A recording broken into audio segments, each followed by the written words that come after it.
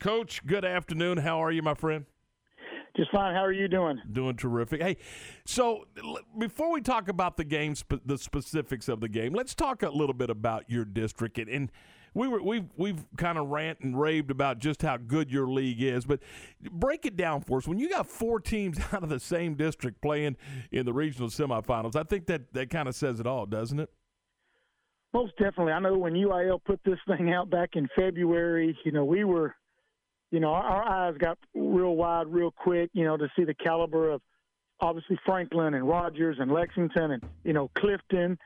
And so it was, a big task that we knew we were going to face. But, what also makes it tough is just the variety you get on offense and defense with Franklin in their slot T and Rogers with that midline veer, flex bone offense, and then whatever in the world we do, I don't, whatever that is. And, Lexington has some athletes in their spread. So it's a wide variety of things. So it makes for some exciting Friday nights.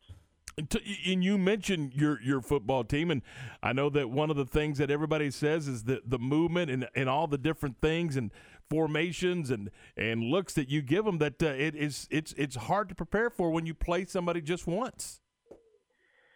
Well, we like to think so. I mean, we try to keep it, there's a rhyme and reason to what we do. It's not just grab bag, although I have been accused of pulling up a Madden on a Wednesday afternoon and getting a few plays to try out Friday night. But, I think what you're seeing right now with this team is, guys that have been in it for 3 years really understanding what we're trying to accomplish by getting in a certain formation or using a particular motion to run a play. So I think that's one reason for our success this year.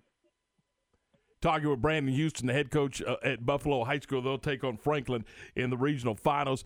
Coach, talk a little bit about the build process from the time you got there until, you tee it up Friday night against Franklin. This has been a process, and you and I have talked about this process on many occasions.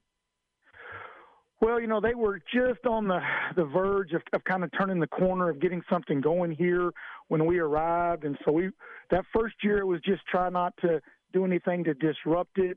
The biggest thing we came in with was a mindset of preparation, how we were going to prepare and raising an expectation level, and so that's been the biggest part, is getting our kids and getting our community to believe that we do belong in the conversation with some of these teams that play into late November and December.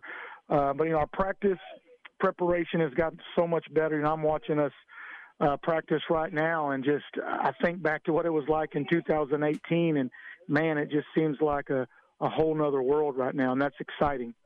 And the first time y'all met with Franklin, they put up 69 points. From a defensive standpoint, what adjustments are you going to have to make this time to slow them down?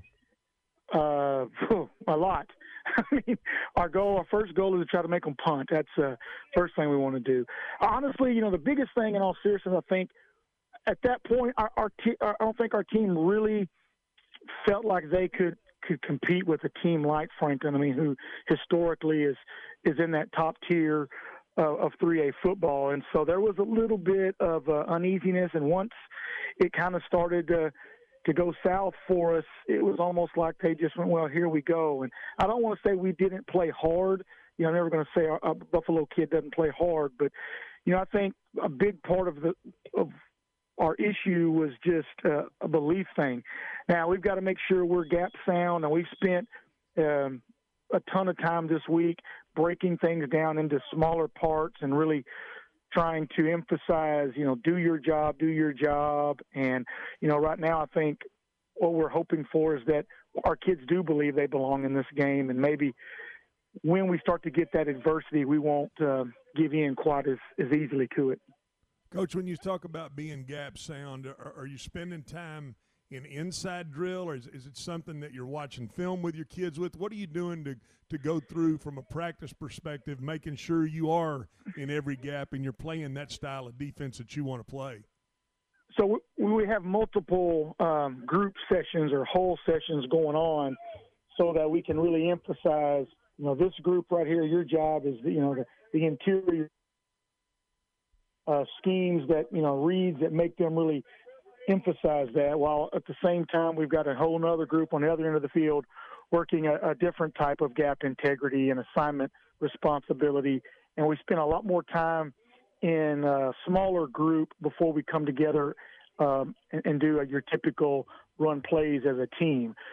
So it's, a lot of walk it, talk it, go through it in a progression instead of just let's line up and run plays off the scout cards. So we spend a ton of time in our individual, our whole groups really emphasizing who has what. And then at the same time, letting the back end group see who has, hey, this person has that job. You don't have to run out there. I want you staying, in this particular area and that kind of stuff, because I think that's one of the things where the slot T with all the misdirection they can get you in a bind is you start thinking I need to be over here because that's what it looks like, and you're not staying true to where you need to be assignment-wise. You talk about belonging and maybe your kids didn't feel like the first time that was the feeling in that Franklin game, but you're playing in December. Are they there now? Are they? I mean, are they at a point now where it's, hey, we are one of these teams. We are one of the elite teams in 2020 in this football season.